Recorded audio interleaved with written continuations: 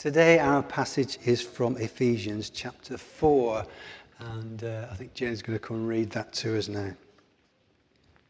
Ephesians chapter 4, verses 1 to 16. As a prisoner for the Lord, then, I urge you to live a life worthy of the calling you have received. Be completely humble and gentle. Be patient, bearing with one another in love. Make every effort to keep the unity of the Spirit through the bond of peace. There is one body and one Spirit, just as you were called to one hope when you were called. One Lord, one faith, one baptism, one God and Father of all, who is over all and through all and in all. But to each one of us grace has been given as Christ apportioned it. This is why it says, when he ascended on high, he led captives in his train and gave gifts to men. What does he ascended mean except that he also descended to the lower earthly regions? He who descended is the very one who ascended higher than all the heavens in order to fill the whole universe. It was he who gave some to be apostles, some to be prophets, some to be evangelists, and some to be pastors and teachers, to prepare God's people for works of service, so that the body of Christ may be built up until we all reach unity in the faith and in the knowledge of the Son of God, and become mature, attaining to the whole measure of the fullness of Christ. Then we will no longer be infants tossed back and forth by the waves and blown here and there by every wind of teaching and by the cunning and craftiness of men in their deceitful scheming. Instead, speaking the truth in love, we will in all things grow up into him who is the head, that is Christ. From him, the whole body, joined and held together by every supporting ligament, grows and builds itself up in love, as each part does its work. This is the word of the Lord. Thank you, Jane. So here we are. This is St. Paul reminding us that as followers of Christ, how we should live, and particularly how we are built up in and through Christ's body, the church. Let's pray. Holy Spirit, we ask you to be with us, and we ask you to speak to us. In Jesus' name, amen. So in this letter, St. Paul, is reminding a specific church in Ephesus that they've been called by God. Called. By the way, if you find it hard to find the letter of Ephesians in your Bible, which I do sometimes, I was taught how to find it by Jenny Sanderson. She's not in here, she's next door. But she said, if you're struggling, remember God's electric power company. Got that? I think you call it a mnemonic, is that right? God's electric power company. G, Galatians, E, Ephesians. It falls down sometimes. Galatians, Ephesians, Philippians, and Colossians. Oh, yeah. Anyway, I digress. As Christians, we're part of a long tradition that's accepted this letter as God's word.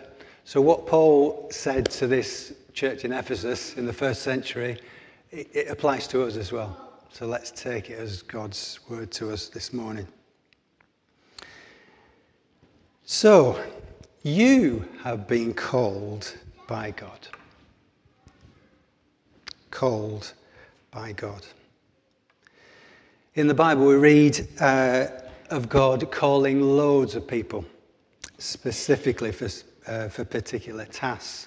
So over the last few weeks, we've heard about some of these heroes of faith, like Abraham, David, and Sarah. I'm sure there's been others, but I haven't been here every week. That God's called at particular times. So, isn't it amazing that we are in that same company? God calls you, Jamie, Hazel, and Pippa. Reese, everybody, I could go through everybody, couldn't I? God calls you. And God calls you by name. Listen to these words that are in Isaiah chapter 43. Fear not, for I have redeemed you. I have called you by name. You are mine. Perhaps you'd just like to close your eyes and listen to those words again and imagine God saying them to you. Fear not, for I have redeemed you. I have called you by name. You are mine. Isn't that wonderful? You are God's. You can open your eyes again if you like. A dear saint called Doreen from St. James Church on Bolton Road. A couple of years ago, her brother was dying in hospital, and she was sat by his bedside, distraught. Her brother had severe learning difficulties, so she looked after him for many years throughout his life.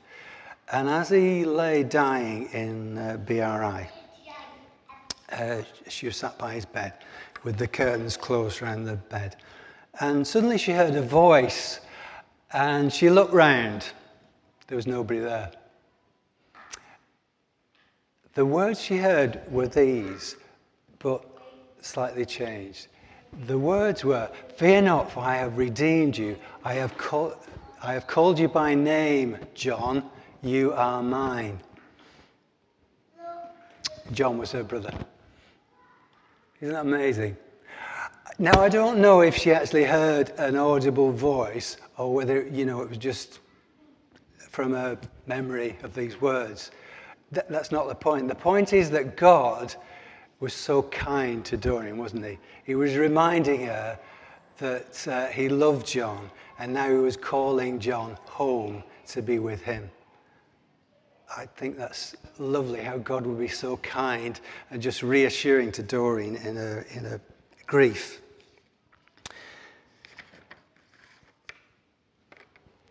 So we have been called by God. And Paul urges us to live a life worthy of the calling we have received. He goes on to flesh out what this means. So how do we live a life worthy of the calling we've received? He tells us we're called to be humble, gentle, patient, and loving.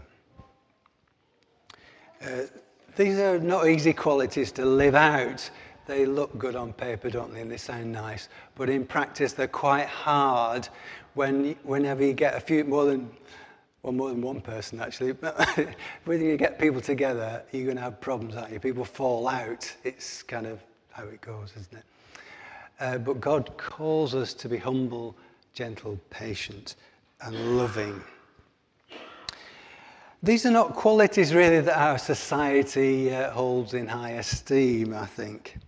Yet they are the values of Jesus, aren't they? Jesus, the servant king, who came to serve and not to be served. They're qualities that are quite hard to describe, but once we see them in people, we know them, don't we? So humble people, for example, are those who know of their need of God and they put their trust in him. I think of some humble people that I've known. I think of Mr. Andrews. You won't know Mr. Andrews. Mr. Andrews was a teacher of mine at senior school, and I was going through a really hard time, and I just hated school. And Mr. Andrews was our RE teacher, and he was a bit weird, actually. People kind of made fun of him. But Mr. Andrews kind of took me aside and said, "Do you like football?" And I said, "Yes, I love football." And he said, "Would you like to try out for the school team?" And so I did. And I got on the school team. And that boosted my self-confidence no end. And Mr. Andrews, who was this kind of humble person, had come alongside me to give me confidence. I think of some humble people I've known in this church. Perhaps you'll know them. I remember Nan. Remember Nan? And Meg. People who didn't feel it was necessary to kind of shout about things, but they just got on with things, and God's love kind of flowed from them. Humble people.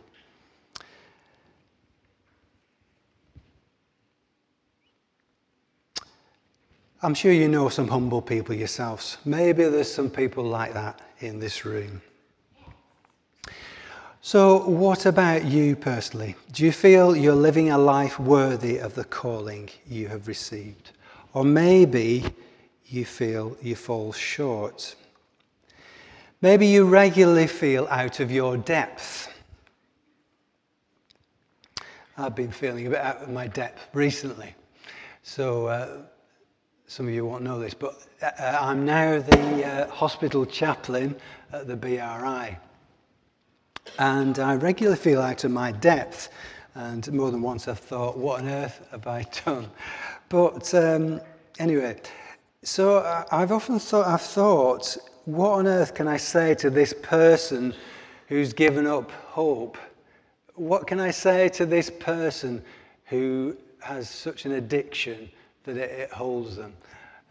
What can I say to this person with this eating disorder? So many examples. And I don't know what to say, but I'm there and God's there with me.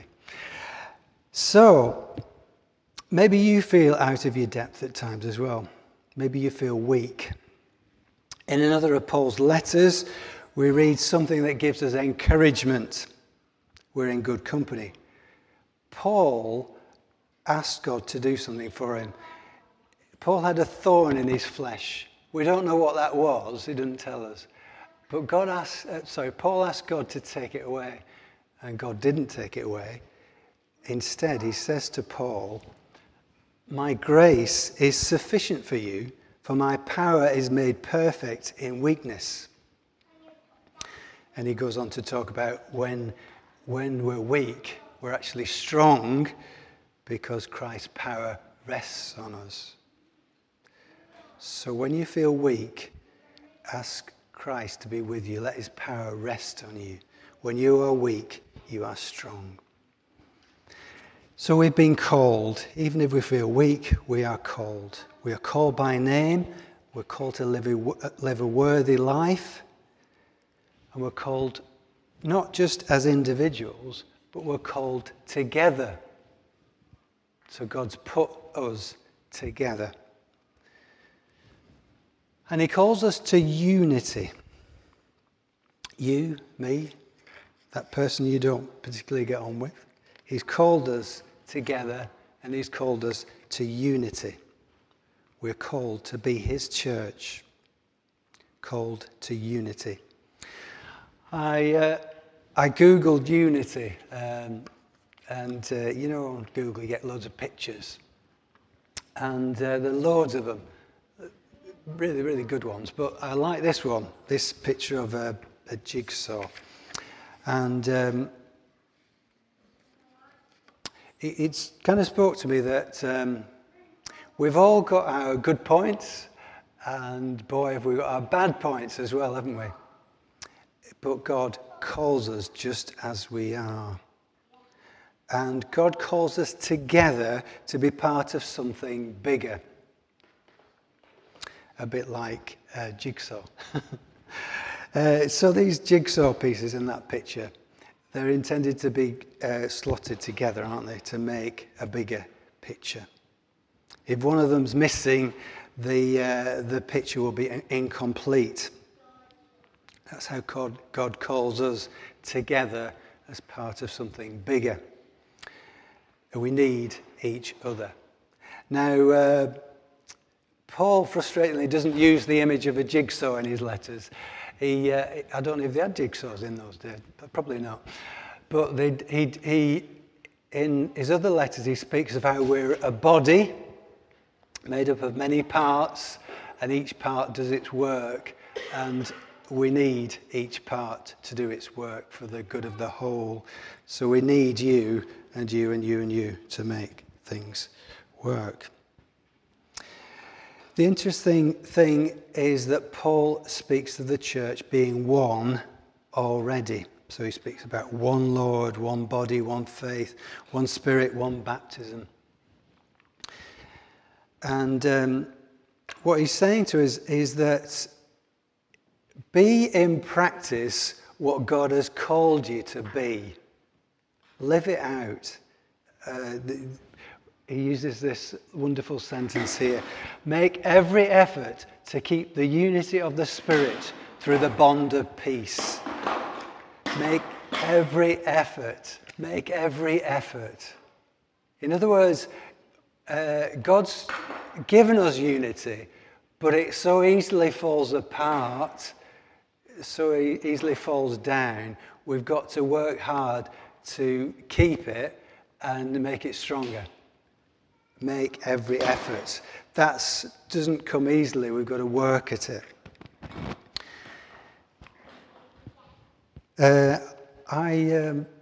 Since we've been back the last few weeks, we've joined the WhatsApp group in this church. What a wonderful thing that is. We had one at St. James, but it was purely for praying for other people. And I think I'd better tell them to do what you do, because it works so well, doesn't it? So Hazel puts a picture of her wardrobe on there. Sorry. Roy tells us that he's broken down. Not physically, his car broke down. And all sorts of things that you hear about instantly, and you can think about and pray about. And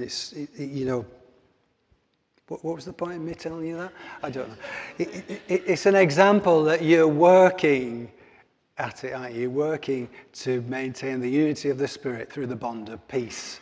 You're actually doing stuff, now, all the time on this WhatsApp group and in other ways as well. Now, to help us to be the church, we're called to receive grace and gifts. So receive the gifts that God's given you. So just look around at each other for a minute. There's a few less of us now that the children and helpers have gone out on it. But just look around. What a wonderful bunch of people we are. Oh dear. No, we're great, aren't we? God's given each of us different gifts. He's given us loads of gifts. He's given lots of gifts to this small expression of his universal church.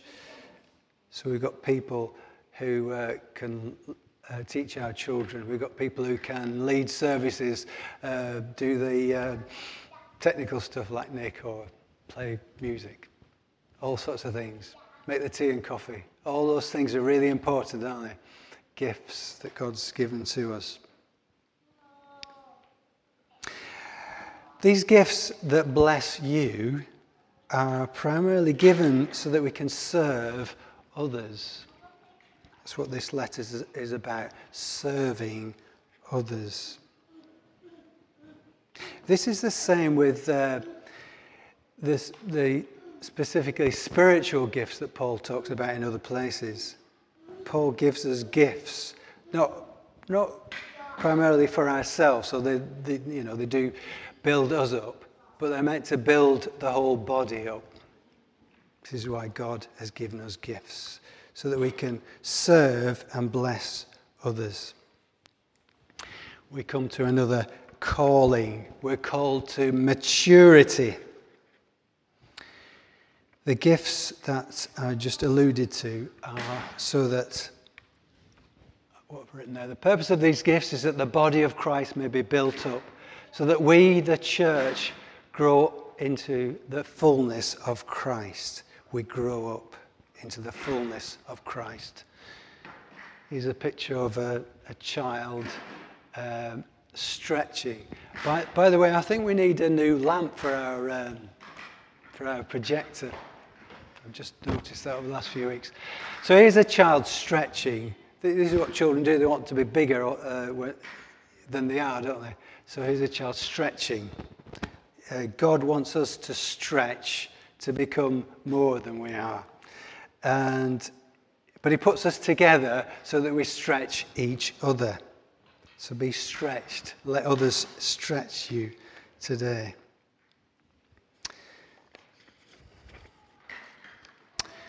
And the really important thing is actually, when we stretch each other, is to encourage each other, isn't it?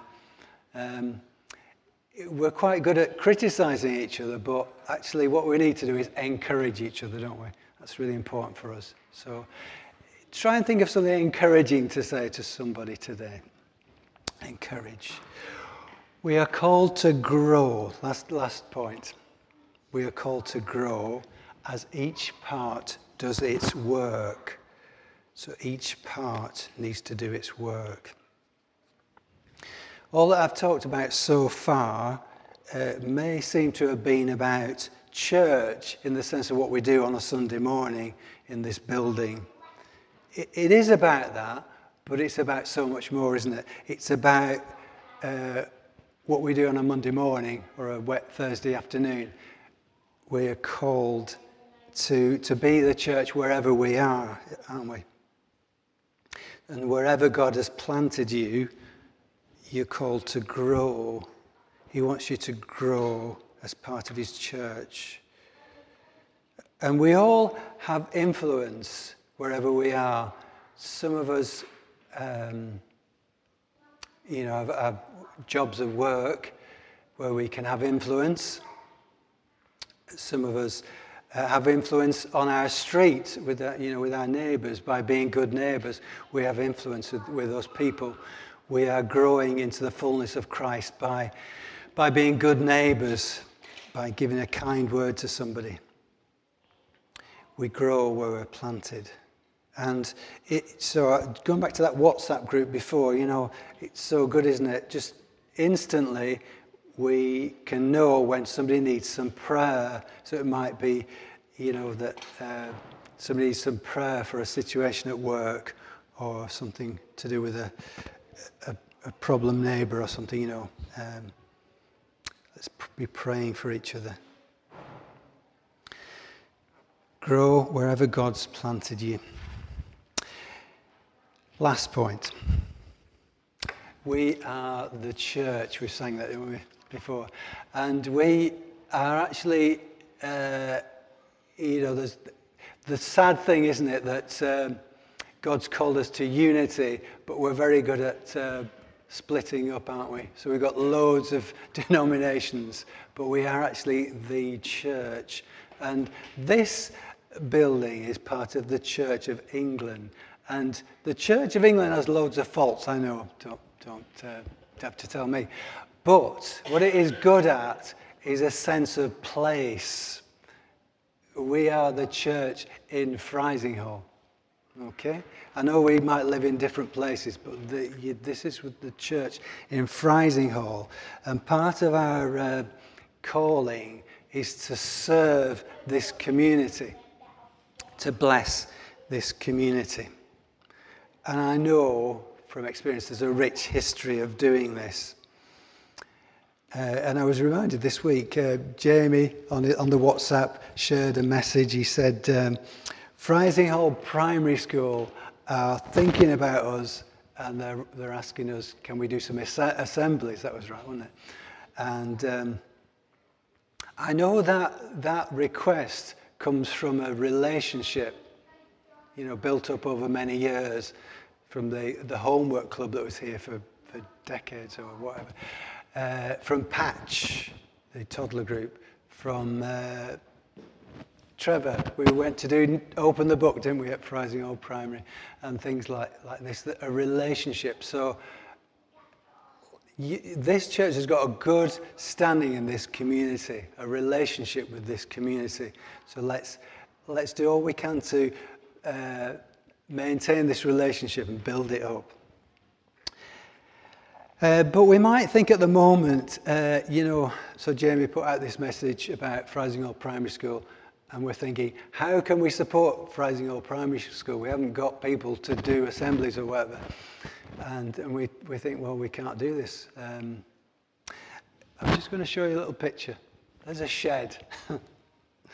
It's a very tidy shed. I've never seen a garden shed that tidy. But it's just to illustrate a point. I was reading a letter from Bishop Nick the other day. And he said, if you want to know what matters to a gardener, go and look in their shed and see what tools they've got. Because the tools they've got tell you what they think is important and what they think needs doing in their garden. It also says that, you can only do the jobs that you've got the tools for, can't you?